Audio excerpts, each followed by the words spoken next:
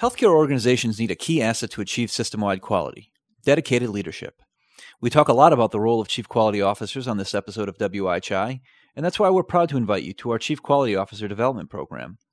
You already know that CQOs need to get boards and senior leadership engaged, need to measure and report on meaningful safety and quality indicators, and to achieve high-quality patient-centered care for their organizations.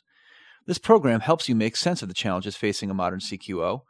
Our faculty will lead you through a framework that focuses on quality as a system, coach you on how to strategically plan for quality, execute improvement initiatives system-wide, and engage the people and infrastructure to make it all happen.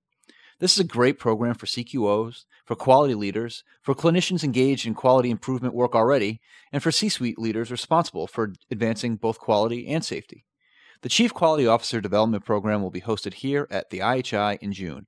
For more information, visit ihi.org/CQO. Now, here's WIHI.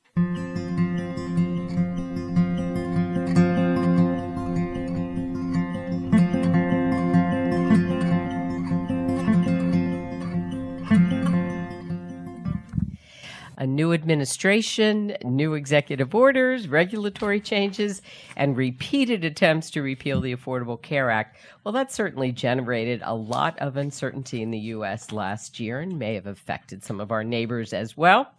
And some of this promises to extend into 2018. That's this year. Still, a lot of changes underway with healthcare delivery have remained in play. Payment reform, the movement from volume to value, strategies to achieve greater equity as part of population health, and continued focus on safe and high-quality care. So if your health system hasn't lost focus on these priorities, you may have your chief quality officer or someone else fulfilling that function with maybe a different title, that person to thank for keeping everyone and everything on track.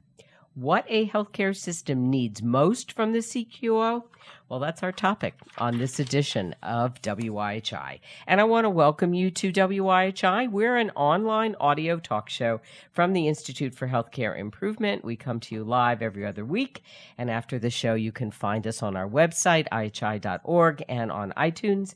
I'm your host and producer, Madge Kaplan, and I'm also IHI's Director of Communications.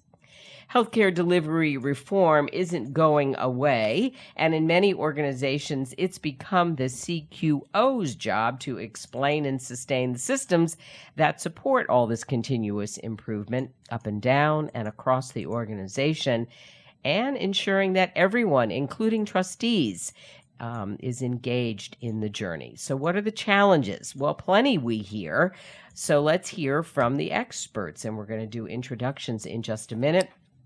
First, here's IHI's John Gothier, and he's going to remind you how to make the most of your time with us today on WIHI. John. All right. Thanks a lot, Madge. Just a few items to point out to help everybody make the most of today's program. On the right of the screen is the chat window. If you've tuned into WIHI before, you know about the great conversation that takes place in the chat. It's also where you can ask our panelists your questions, so make sure your questions and comments are directed to all participants when Madge opens up the floor to questions. This allows our panelists and your colleagues on WebEx to see all the questions and comments being shared. Now, there are a few ways that people have connected to WIHI today. If you're logged onto the computer and listening to WIHI by streaming audio coming through speakers or your headphones, you'll see a box in the top right-hand corner labeled Audio Broadcast. If you're on a less reliable internet connection today, we recommend calling in on the phone. If you experience any audio issues, please send a quick message to the host in the chat.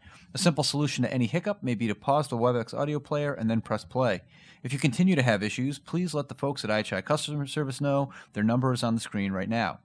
Also, if you're hoping to get your hands on today's slides, I've provided a direct download link in the chat. Tomorrow they'll be posted at our archive over at ihi.org/WIHI, along with the chat and other helpful articles and resources mentioned by our guests.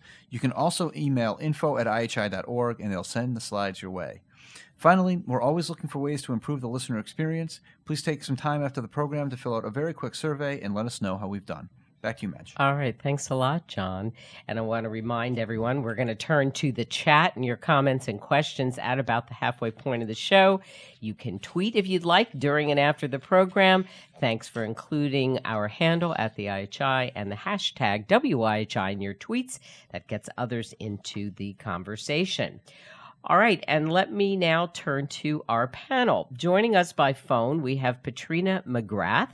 She is currently the Executive Transition Lead of People, Practice, and Quality for the new Saskatchewan Health Authority in Canada.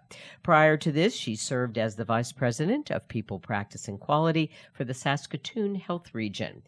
Patrina provides leadership in the areas of strategy, quality, patient, and staff safety, among other things. You see her longer bio there. Welcome, Patrina.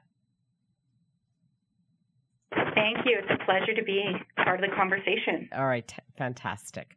Also on the phone, we have Dave Williams. Dave leads IHI's work in leadership. He co-leads work in improvement science and methods, and he has served as the improvement advisor for large breakthrough series collaboratives in the U.S. and Europe. Dave is also faculty for IHI's Chief Quality Officer Professional Development Program that's starting in June 2018, this year. Welcome, Dave. All right, we're just this is our roll call to make sure people. Sorry, just having technical issues right out of the gate. All right, no, that's fine. The on-off button is really often bedevils us. Okay, welcome, Dave. And here in the studio with me, please welcome James Moses. James is Chief Quality Officer and Vice President of Quality and Safety at the Boston Medical Center, not far from here. In addition to his leadership role at the BMC, Boston Medical Center, James serves as the academic advisor to IHI's Open School, and you've been doing that for a long time, right? Yeah, since 2011. That's right, because we're getting close to celebrating the 10th anniversary. That's right. Of the Open School. So thanks. All right, we're going to get right underway, and Dave is going to get us going. And Dave, I have to say, this has been fascinating preparing for this show. I got to read a lot of material. The more I read about the expectations of the Chief Quality Officer, the more extensive it seemed to me. And I'm wondering if we're at a stage where organizations are still trying to sort out what the CQO should focus on most of all. Right now, it almost seems kind of everything. So maybe you can help lay the groundwork for us. A lot of expectations for this role right now? Thanks, Madge. Yeah, I would agree. When we looked across the landscape, there have been a number of different articles about the role of the Chief Quality Officer and how that role fits in with what's happening in healthcare and the leadership of quality and patient safety. And recently, our research and development group, our innovation team, did kind of a scan to try to understand what is the current state of the role. And Chief Quality Officer now is a common role in different systems and health systems, and it varies a little bit in terms of the structure and the design of its name. But what was fascinating to discover is that, like we saw years ago with the patient safety officer, there are a number of different similar titles that share many of the same kinds of things. But then there's also a lot of diversity in the roles and responsibilities of these positions. At the same time, we were somewhat stunned to realize that there's very little in terms of programming or theory developed around supporting these roles in what it is that they should try to accomplish as they're leading quality either at a facility or system level. And so that really got us focused, obviously, because we believe that leadership is a critical component in being able to drive quality and safety forward, and that it's a linchpin to the success of organizations. And we wanted to learn more. It's kind of a scrappy state. And another thing I think we found too is the more that we talked to people in those roles, we realized that many of them started in the role as it was designed at the time, or that they inherited it, and they didn't have a lot to be able to pull from, to be able to figure out what to do and how to do it, and how to be efficient and effective in leading quality at a large scale up. What would you say, perhaps? I know there's a lot of details to all of this, and it's going to slowly unfold over the course of our hour together today, everyone. But what would you say are some of the key priorities? And is this a good moment maybe to flash at least some of the driver diagram? We can come back to it. Sure. I mean, there were certain things that came up across the board. I mean, that were really clearly important. I mean, obviously, every health system has requirements of whether it's specific measures that they're trying to accomplish in specific areas like reducing infections and reducing medical errors and things like that are at the forefront of what needs to happen. And so there were specific expectations that needed to be in place. I think another thing that was recognized is that this role is really critical in needing to be able to link with a number of different leadership stakeholders throughout the organization, including core leaders and frontline leaders, physician leaders, to be able to activate a system of people working on improvement. And then one other piece I'll add, without going too deep into the driver diagram at this point, is a recognition that there's a significant need to develop a culture that supports people to be able to work in favor of quality, and that requires a number of different skills that may not be traditional in some of the folks that get into that role. It's soft skills around relationship building and building will, as well as more harder skills around change management and helping to move from one state to another. Okay. All right, good. All right. So thanks, Dave, for kind of getting us going. More on this and more on, maybe we'll take another look at the driver diagram a little further on. I want to turn now to Patrina McGrath, who knows a thing or two about this role. Patrina, tell us about your experience in this Chief Quality Officer role, I guess, in the Saskatoon regions. And I'm wondering if some of what Dave has laid out already resonates for you.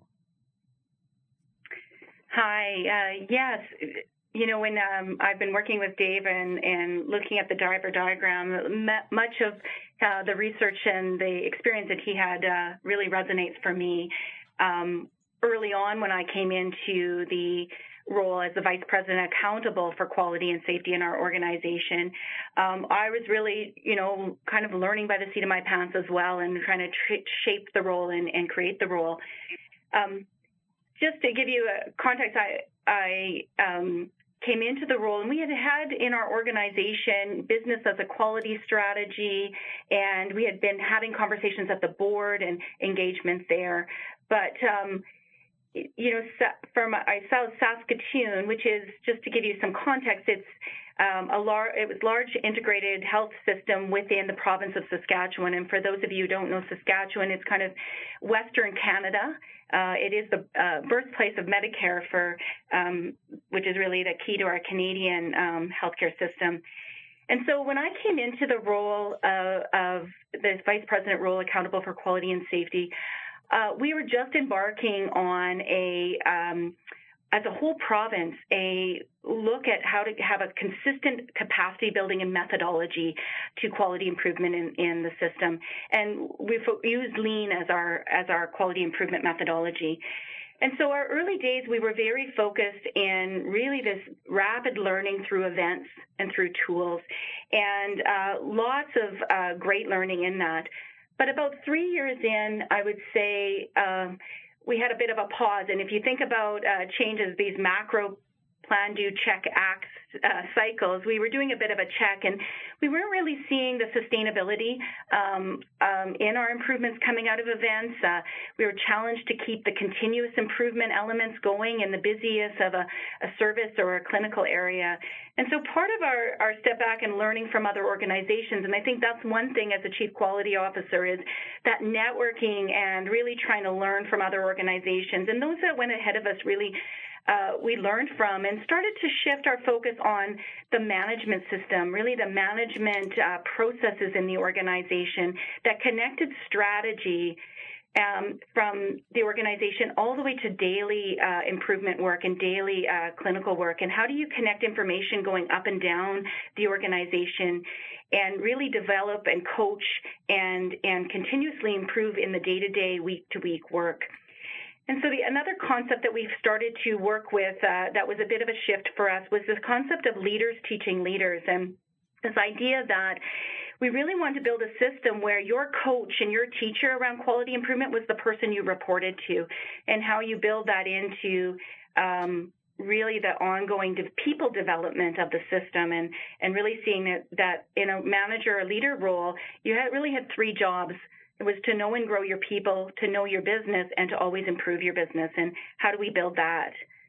So when I think about some of the learnings for myself and in this role, there's more organizational elements like the management system and the developing the processes and tools in the organization. And then there's probably the personal development and personal experience and growth that I needed to go through myself, and maybe personal PDCA cycles.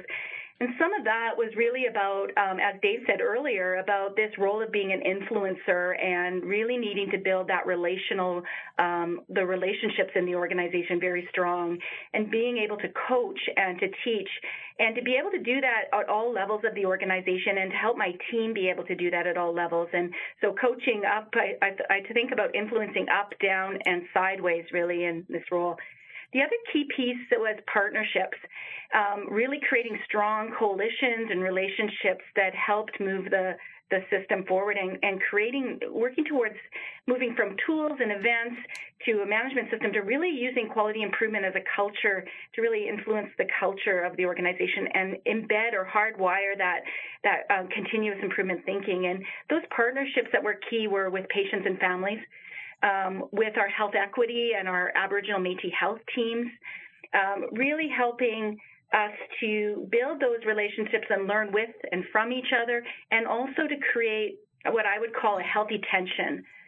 I think for me personally, that was probably one of the big things for me to think about is how does the Chief Quality Officer role embrace the uncomfortableness and actually create a learning tension in the organization. So as we are learning and getting further, how do we then push to the next level, and how do we continue to challenge? And I always think about this. I learned from a coach of mine around learning equals uncomfortableness. And if you're not uncomfortable, you're not learning as a system, and you're not learning as an individual.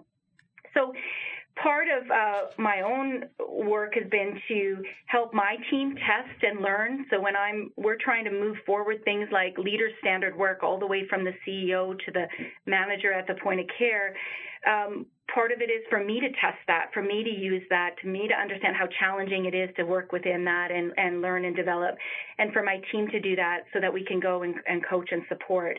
The other thing I learned to do is begin to observe behavior. So when we're doing something, to observe what people are doing or not doing. And that usually tells me a bit around the depth of understanding of some of the concepts and processes, and how then can we guide and focus on that.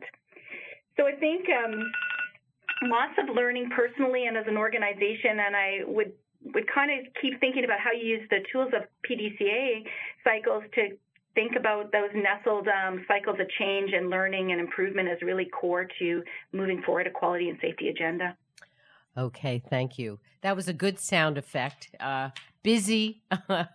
That's one of the things that we can say. It might be true for the Chief Quality Officer. So thanks, Patrina. I want to just quickly flash two other slides here that Patrina provided. One is some resources that have been helpful to her, and we captured those for our resource document that'll be posted to our website. And Patrina also shared an interesting resource from from Health Affairs, the journal Health Affairs from 2013, thinking about patient and the ways of engagement, sort of a patient engagement framework, kind of underscoring some of what she was talking about in terms of that. I in some ways, keeping things real for her. I'm going to just ask you one follow-up question before we turn to James, Patrina. When you talk about observing, what is it? Can you give an example or two of what kinds of things you might observe that would be indicative of either good things or problematic things or things that need attention?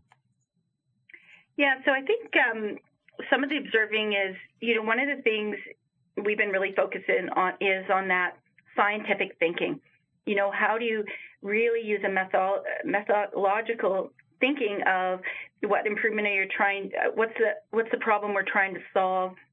How do we understand how do you go and see, not just talk in a boardroom or in an office, but how do you actually go and watch a process and go and see? And so some of the things that when I'm trying to observe is, am I seeing leaders do that? When we're in a discussion, am I seeing leaders jump to the solutions, or am I seeing leaders really use that thoughtful process? Are we engaging with patients and families to understand? Are we going to where the work happens?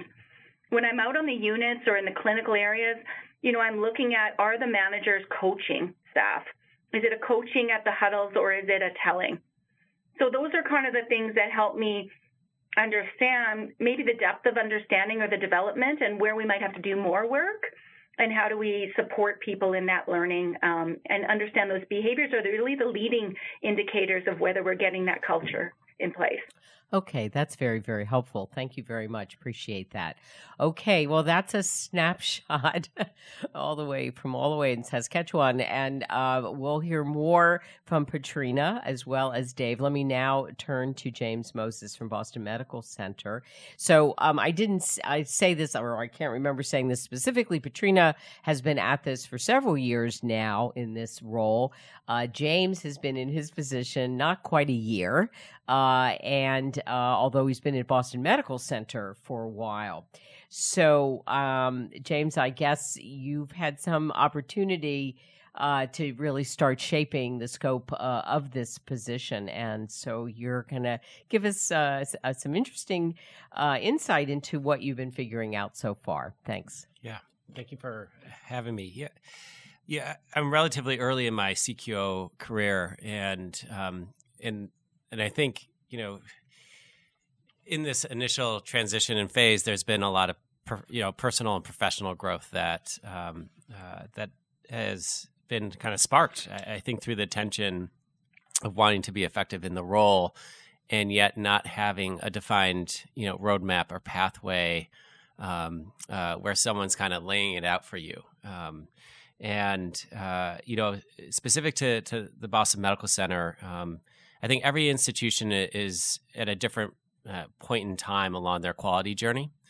And, we started our quality journey in 2008. We're the largest safety net institution in New England. And it really wasn't until Massachusetts had its state healthcare reform that the quality journey started at BMC. And I'm the third chief quality officer that BMC has had, with the first one starting in 2008. And so it's been, not that long.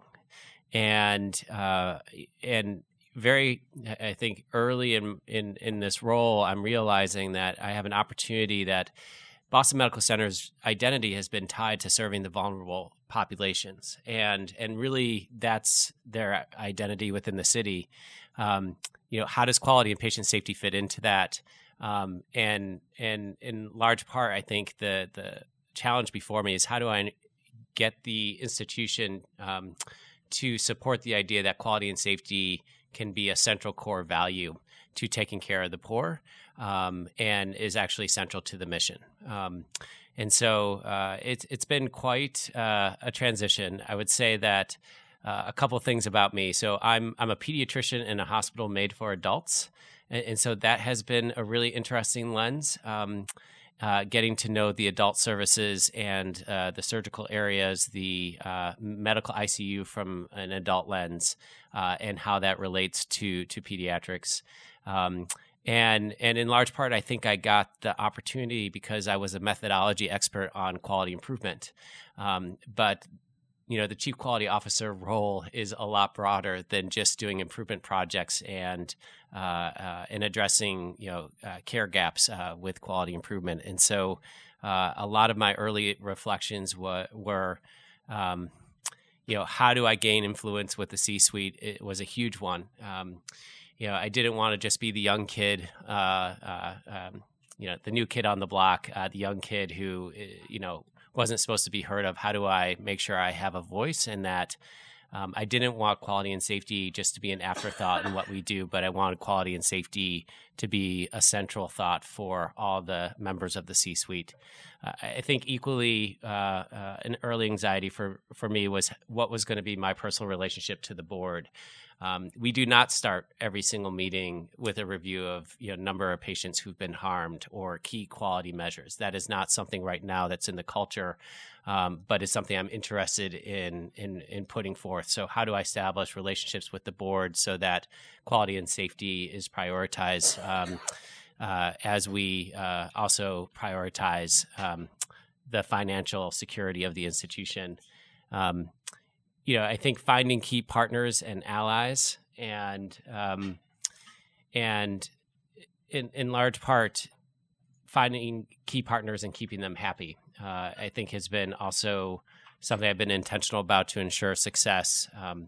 New allies and established allies, I think. And then one of my anxieties, I put it on there on the slide, is I didn't know anything about budget. I didn't know anything about kind of how does the finances of a hospital actually work, and how does quality and safety actually fit in, and how could I actually leverage the relationship that there is a return on investment in quality and patient safety and make that something that the C-suite understood. And another thought I have here on the slide is, everybody has a different definition of success and what success in quality and safety looks like. And it was really important to investigate, what the CEO thought of that question. What did the COO think of that question? What did the CFO think of that question? And last but not least was this concept of failing forward, that, I do have a voice, I do have influence, and that I needed to get out of my comfort zone and really push myself so that, if I'm going to create change within the organization, I had to get comfortable with the thought that, I think, Patrina, you really kind of nailed it on the head. How do I create a healthy tension? Within the organization to really spark progress? James, you want to talk a little bit about the ACO and moving from a focus on healthcare management to value? Yeah, I put this slide in large part. I think as we think about the ever-growing responsibilities of chief quality officer, I think very traditionally what our chief quality officer role has been at the Boston Medical Center has really been about inpatient hospital medicine, ambulatory outcomes, but it's really been hospital-based with a hospital mindset. And I think, this may be value-based care, and what that means in the Canadian system or in the UK or in the United States. For us, more approximately, our Mass Health, which is our Medicaid program, the state is sparking an ACO transformation, and we're going all in. And at first, my role was undefined. How was James Moses, chief quality officer, going to relate to the creation of our ACO? And very clearly, over the last several months, more and more, as their quality slate has gotten established, I'm having more knocks on my door to basically be brought in to try to help out. So, this is one of the things on the horizon, and us as chief quality officers are probably going to have varying roles in carrying out value-based care. But it's definitely one of the future pivots, I think, in this role that's for the taking. Thanks, James. This is Madge. I apologize. I've just had this cold, but I'm back here. This was alluded to, but I wondered if you could speak to issues around. You spoke about a vulnerable population and the maintaining of mission in all of this. Patrina made some reference to indigenous populations as well, and I'm wondering, this is very much part of the DNA, for sure, of Boston Medical Center. Perhaps a little differently than some health systems that are now putting equity a little bit more squarely in their strategy. But what kind of challenges does that present in the quality and improvement space, and where does that fit in terms of your responsibility as a chief quality officer? It's been a real nice alignment to say that, just taking care of the vulnerable populations, just taking care of the poor and disadvantaged is not enough. We have to make sure that those groups get the highest quality care that they can get, and that we need to be representative of that mission. And, we're in the city of Boston, and we have many wonderful healthcare institutions. And it is very obvious within the city, those institutions that are resource heavy and those of us who are resource light. I would say, for Boston Medical Center, that is very much on the front end of the healthcare transformation that's happening. We are, every dollar counts in a different way than I think our colleagues within the city, and they're able to dedicate more funds and resources to their quality and safety mission.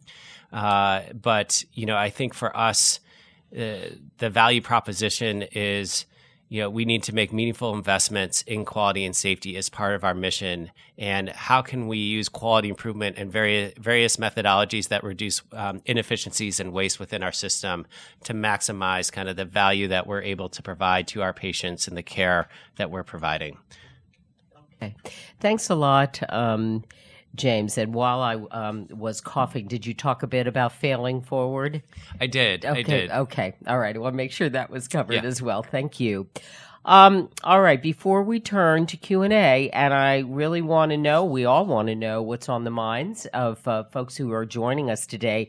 We're kind of hopscotching through new terrain or emerging and evolving terrain. And I guess I wanted to go back to Dave for a minute, and let's, John, put up the driver diagram again, and maybe just give us some idea, Dave, of kind of where we're headed. I mean, what's sort of the future state, in a sense, that IHI and some others were trying to see if we can start to help shape what we're aiming for in this role. Thanks, Dave.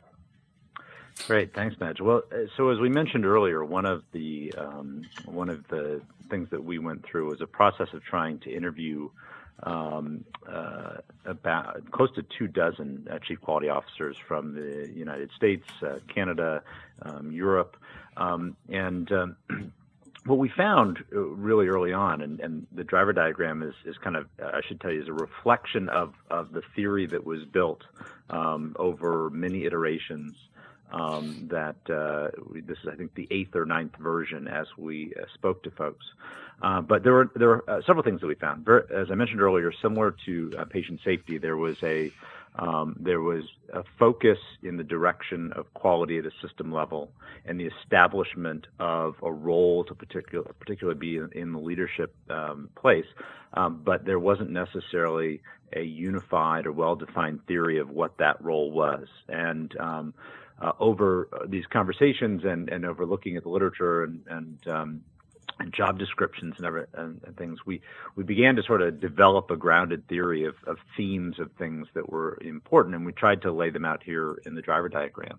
And some of these are what you hear from Patrina and from James. So, starting at the top, there's an infrastructure that has to be built within a system that is critical to being able to improve quality at a high level. And we heard mention of finance and figuring out how to engage with the C-suite and the board and getting organized around clarity of what you're trying to accomplish and how that's going to happen, reporting, introducing scientific improvement methodology, a focus on not just overall, but stratifying your populations and understanding, how you're achieving your aims at an equitable level.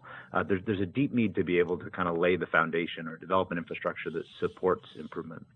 A word that kept coming up over and over again in every conversation was this idea of culture and creating a culture around that scientific improvement, that desire and will to learn and discover and to fail forward and to be able to activate the people in that process. And so in the second driver, you see a number of different elements around that process, from how we coach people and use the Socratic method to invite people to try and test and learn and build knowledge, how we create problem solving, how we integrate into the way that we do our work, and we implement those practices in such a way that every level of the organization is part of that, and emphasize trying to get us to creating reliability and predictability in the way that we do our work, generating a culture that invites people to be looking for improvement. And then the bottom three drivers, those of you that have studied improvement science or probably recognize them already, even though the terminology is slightly different. They build on the shoulders of Joseph Juran's trilogy of the sort of three stages of improvement thinking, that we need to plan for it, that we need to have a systematic way in which we can look at our system and how we're doing and where we are in relation to where we want to be, or where what needs we're filling in to the customer and the community today, and where we need to be in the future, and making sure that we're prioritizing it in an effective way and thinking about different populations. We need to have, once we've planned out what we need to do, we need to think about how we're going to improve it. How do we move something from one state to another, and how do we teach people about improvement methods and tools and build up that capability and focus on strategic improvement projects and use our methodology in such a way that we can make strategic improvement.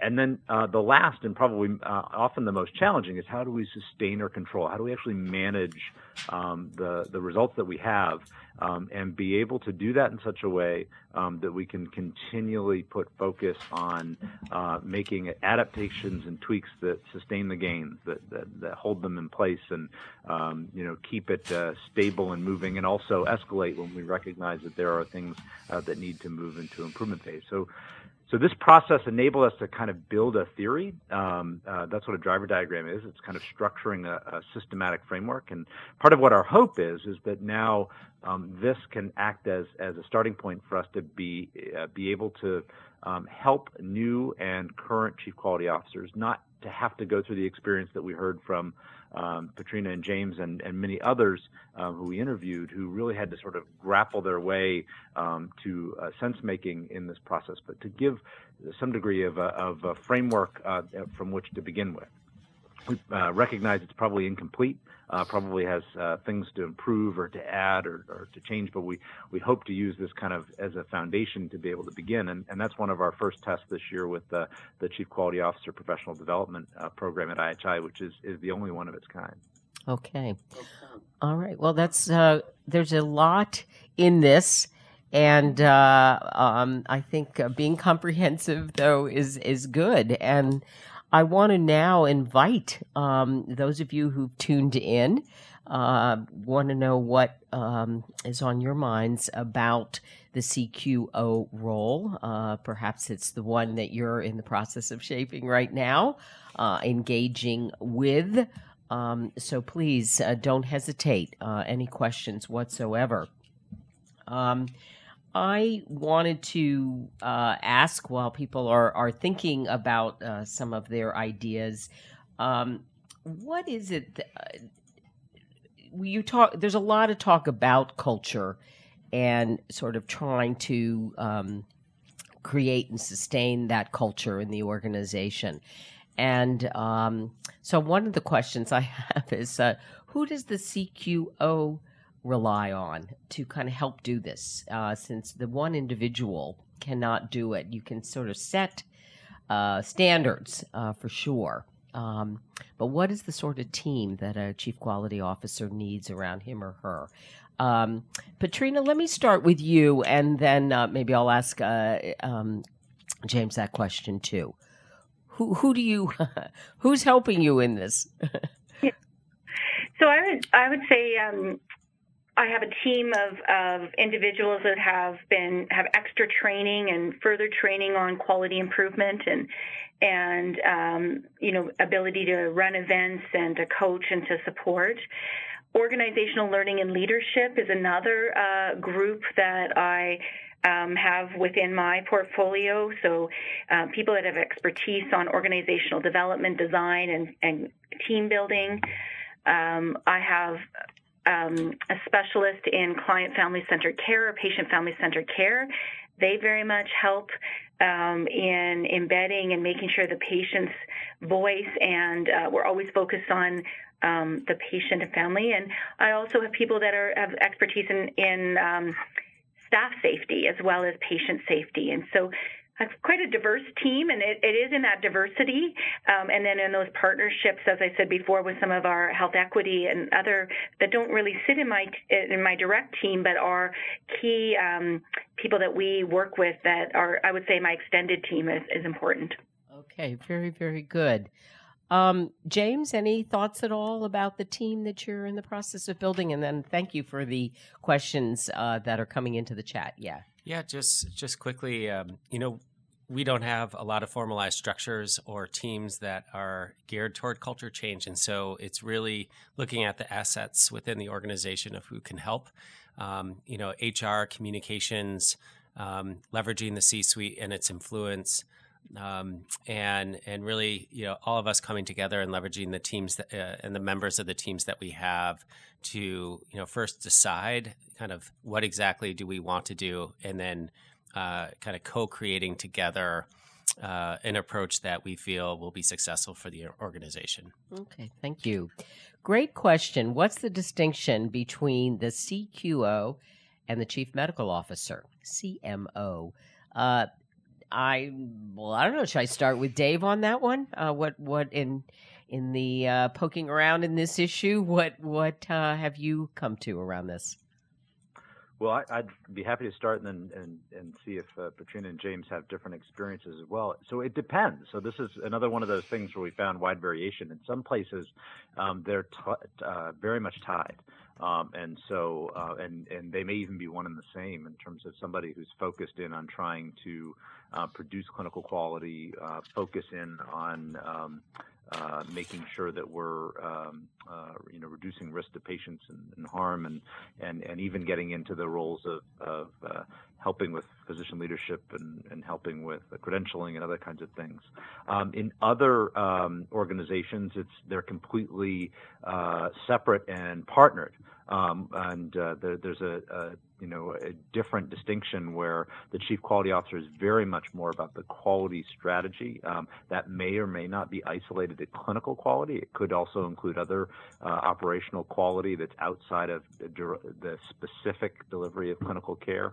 And so they can be peers and co-collaborators in producing quality. So it depends on the facility or the system at this stage. And I'd love James and Patrina's perspective. Patrina, any thoughts on that? Yeah, well, I would say there's quite diversity in that. My own thinking is whether it's the same or it's in partnership, I think having them in some close partnership is really valuable because I think, and I'm sure James can speak to this, I think the role that physicians play in our health system is critical, and when you're aligned and working and together leading a strategy with a shared model, I think it only accelerates or helps you progress. So I think close working relationships with the chief medical officer, whether they're an official dyad relationship or just collaboratively working, is really critical and really important. Thank you. James? Yeah. So I actually report to our chief medical officer. Oh. And it didn't used to be that way, but it's been this wonderful alignment because, the chief medical officer, as I see it, is really kind of physician in chief for the institution and can leverage the influence that Petrina was just kind of mentioning, that you need the providers at the table, and you need a strong physician leader to facilitate a culture and where that's expected. And then, my role is very much centered on quality, and quality as a strategy, as David mentioned. And this allows kind of a very specific focus, as opposed to a chief medical officer who assumes a quality role, has many different things, that the quality strategy then is being added to. And I think by having it partitioned, you allow for kind of a way for the institution to have somebody at the leadership level just focused on quality and safety and that mission for the institution. Somebody is asking whether the sort of flip side or related, is there an opportunity for non-medical personnel to assume this role? I don't know, Dave, what have you found out? And if there are any chief quality officers with us today who have come up through other kinds of ranks other than a medical one, please feel free to talk about that. Dave, why don't we start with you on that? Well, Madge, I think it's this is another place where it varies. There were a lot of opinions about this, as even with our panel here. I mean, Petrina has a nursing background. James is a physician.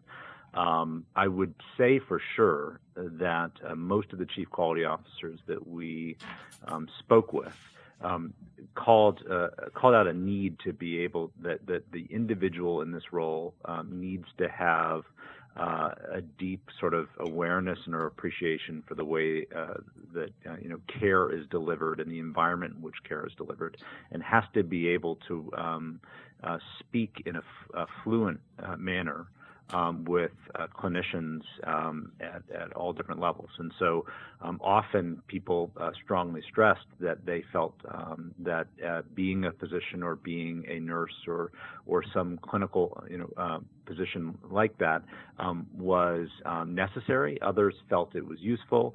But there was also agreement that that this role, as I think James mentioned, has to work in relationship with other leaders.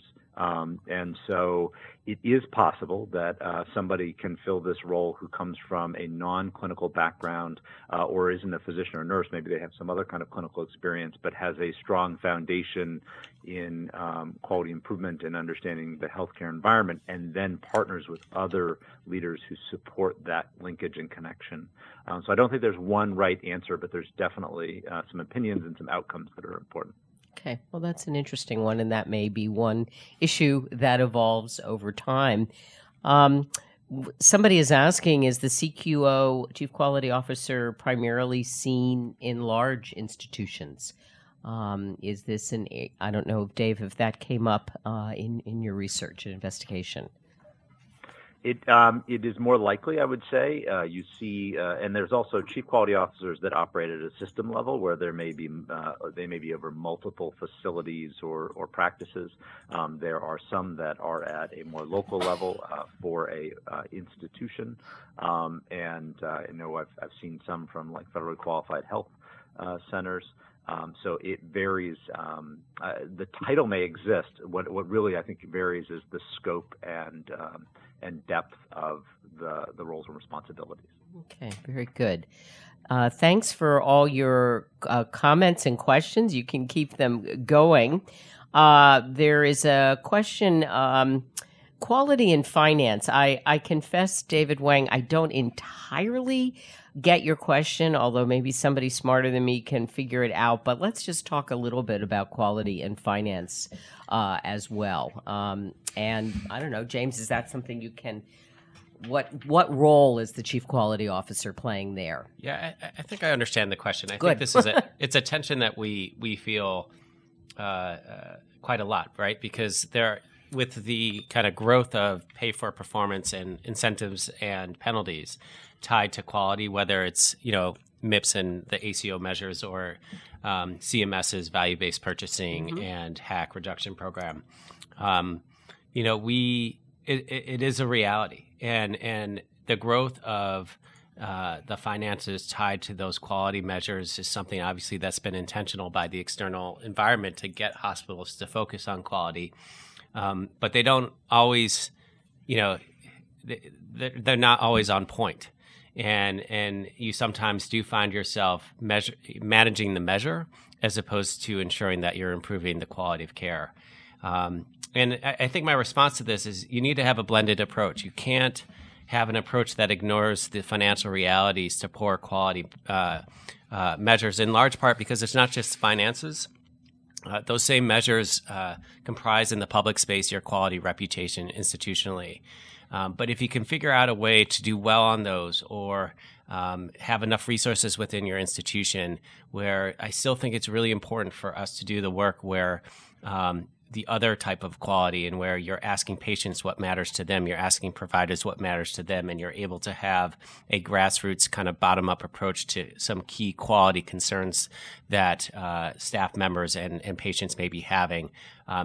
You need to be able to do both. It should be an and statement and not an either or statement. Okay, thank you. Patrina, perspective from Saskatchewan, different issues in Canada perhaps in terms of penalties or reimbursements or incentives, pay for performance, but how would you talk about quality and finance in this role? So certainly similarities, like the financial pressures within the Canadian healthcare system, I think are probably very similar to the American experience in that, we have limited dollars and we need to know that we're providing the best safe care. And I think we all believe that safe care, we know that harm and poor quality costs us in the system. I think one of the challenges is how to get for us anyway, it's how to get the really good data systems and really good data that helps us be able to show the impact of improved quality in a financially. And certainly that's one of the challenges is being able to get the data and be able to show that. The other thing I think around culture and continuous improvement is this is a multi-year journey, and I think when we first started in our work around lean, I think there was this assumption that, year one you would be showing dollar improvements coming back from your quality improvement. And I think that's a really flawed understanding because I think it takes many years to build that capacity and get the depth of the culture where you need to. And so I think you're looking at 5-10 years, and you do see organizations who have been on this journey longer who are really seeing a bending of cost curve in related to quality and safety. And I would say we have in some of our work are able to show a cost avoidance and really be able to begin to show that, but it takes time and worry sometimes around going after the measure versus are we actually changing the culture and sustaining a way of working. Thank you. Echoes a theme, I think, as you were saying, James, managing the measure. Another question about population health. Key issue that institutions are working on, health systems to varying degrees, part of strategy right now, sort of kind of woven into expectations, further upstream ways to help people stay well. Does your job, James, intersect with that in any major way, or is that also something in progress? Yeah, I would characterize it as in progress, I think, for us. The population health structures and processes and approach is not traditionally something kind of within I foresee as a chief quality officer role. But because I think we all are seeing the healthcare transformation focus on population health-based efforts, the word quality is getting thrown in there quite a lot. And as I mentioned in my early part of my segment is more and more I'm finding that I'm getting drawn into those conversations because it's not just population health efforts for the sake of population health efforts. It's population health efforts for cost utilization savings and quality of care measurement performance. So I think it's probably variable. David probably can comment on that better than I can. but I see it as a growing focus of this role, and I think there'll be variation in how chief quality officers relate to it. Okay, interesting. Dave, thoughts on that as part of the kind of review that you have done so far? Yeah, no. So I think that it is something that falls in some people's spaces, and in others it's separated out. I think no matter what, it's important that I think chief quality officers in some ways have to be able to help incorporate that into the planning of what you're trying to focus your attention on for any coming year in the future. So if that's a big part of your organization's aim, then I think it makes sense that it would be integrated in some fashion, into the way that you plan out your work. Mm-hmm. Okay, thanks. All right, John, let's take a quick moment here just to remind folks of something very excited about here at IHI. Go ahead, John. Yeah, thanks. Yeah, from today's program, you already know that CQOs need to get boards and senior leadership engaged, and to measure and report on meaningful safety and quality indicators, achieve high-quality patient-centered care for their organizations, among other things. And to do these things, they need skills and the knowledge to take on that challenge. And that's why IHI is proud to invite you to the Chief Quality Officer Development Program, which Dave mentioned earlier, which is an in-person training being held this June at the IHI. This program helps you make sense of the challenges facing a modern CQO. Our faculty, Dave included, will lead you through a framework that focuses on quality as a system and coach you on how to strategically plan for quality, execute improvement initiatives system-wide, and engage the people and infrastructure to make that all happen. For more information on the CQO development program, visit ihi.org/CQO or shoot us an email at info@ihi.org. Thanks, John. All right, let's go around the horn. And maybe we'll start with Petrina, kind of some of the challenges ahead. One of the things we talked about as we were planning the program was the chief quality officer being able to stay balanced as systems change in terms of what the system even is, and joining with other organizations, et cetera, as market forces. So, Petrina, perhaps you could address that and any other challenges ahead for you. Yeah, I think it's actually a very exciting time for us in Saskatchewan. We are just going through a major health change and transformation, and really amalgamating into one health authority for the whole province. And I think with that is obviously major change, organizational change. But from a quality perspective, a great opportunity to kind of remove some of those boundaries and be able to really look at I think some of the discussion before about the health of our population, and be really looking across the entire population and focusing on improved quality, safety, and innovation in our new system. So it is a time of change, and I think that's probably true of many organizations in health. I think nothing really stays the same, but also an incredible opportunity. And I think foundationally we've been building across the whole province a quality improvement mindset, and it's our opportunity to really accelerate into the next level for us. Well, it does sound really terrific, and I want to thank you so much, Petrina, for bringing the perspective of the province and Canada, and a lot of similarities and interesting challenges. So we look forward to hearing from you more. James, let me ask you, kind of as you're sort of on the horizon, what's on your to-do list? Yeah, what isn't? What isn't? I'm really looking forward to this opportunity I have within my organization to make quality and safety a core value. It's maybe more of a traditional view, but I think it's where we need to start. And I think it will have impact on kind of the next 5 years, 10 years journey that we are on around population health as well. So that's kind of what gets me excited about my role and the current opportunity that I have. Okay. Thank you so much, James. Really appreciate your perspective.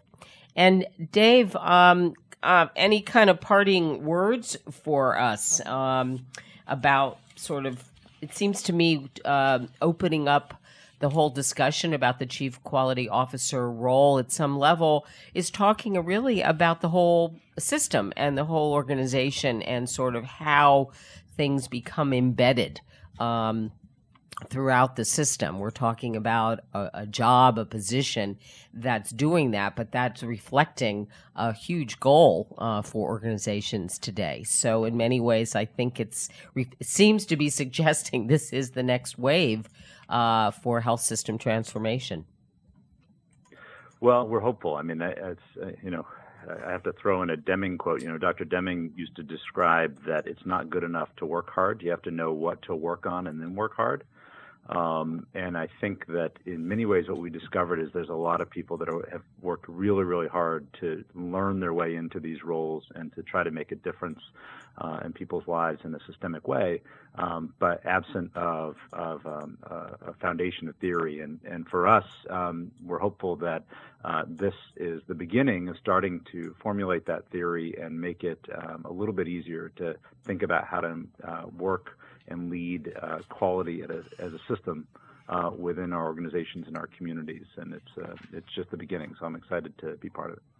All right. Well, thank you very much, Dave Williams, Patrina McGrath, and James Moses for being on our panel today, beginning to kind of open up this vista on the Chief Quality Officer. We look forward to continuing to learn on this journey. Big thank you to our audience. Thanks for your participation and your questions and comments. Don't forget, you can download everything that you've seen on the show so far, the slides and the chat. And then you can do that actually when you log off the show today. You can also find all the resources and the audio on our website tomorrow. Next up on WIHI on February 8th, we're going to look at another really hefty issue, practicing more careful and thoughtful diagnosis. Interesting work, paper that's in progress, being spearheaded by Dr. Gordy Schiff over at Brigham. Does a lot of really interesting thinking about the diagnosis field and all its dimensions. So please consider that as something you might check out. Also want to remind everybody when you log off the show today that there is a survey that we ask you to fill out. It doesn't take much time, and it helps us know what worked for you today with the program and how we can continuously improve it. Thank you very much for that. And if you have any questions whatsoever, you can email info@ihi.org. Great group of people help make WIHI possible, and they include John Gothier, Matt Morse, Vicki Minden, Haley Ladd, Joanna Carmona, Jameson Case, and Val Weber. It's my privilege to host a program that's about this kind of spirited learning and improving health and patient care most of all for the Institute for Healthcare Improvement. I'm Madge Kaplan, and I want to also just let you all know this is our final WIHI in these studios over here in our Cambridge location.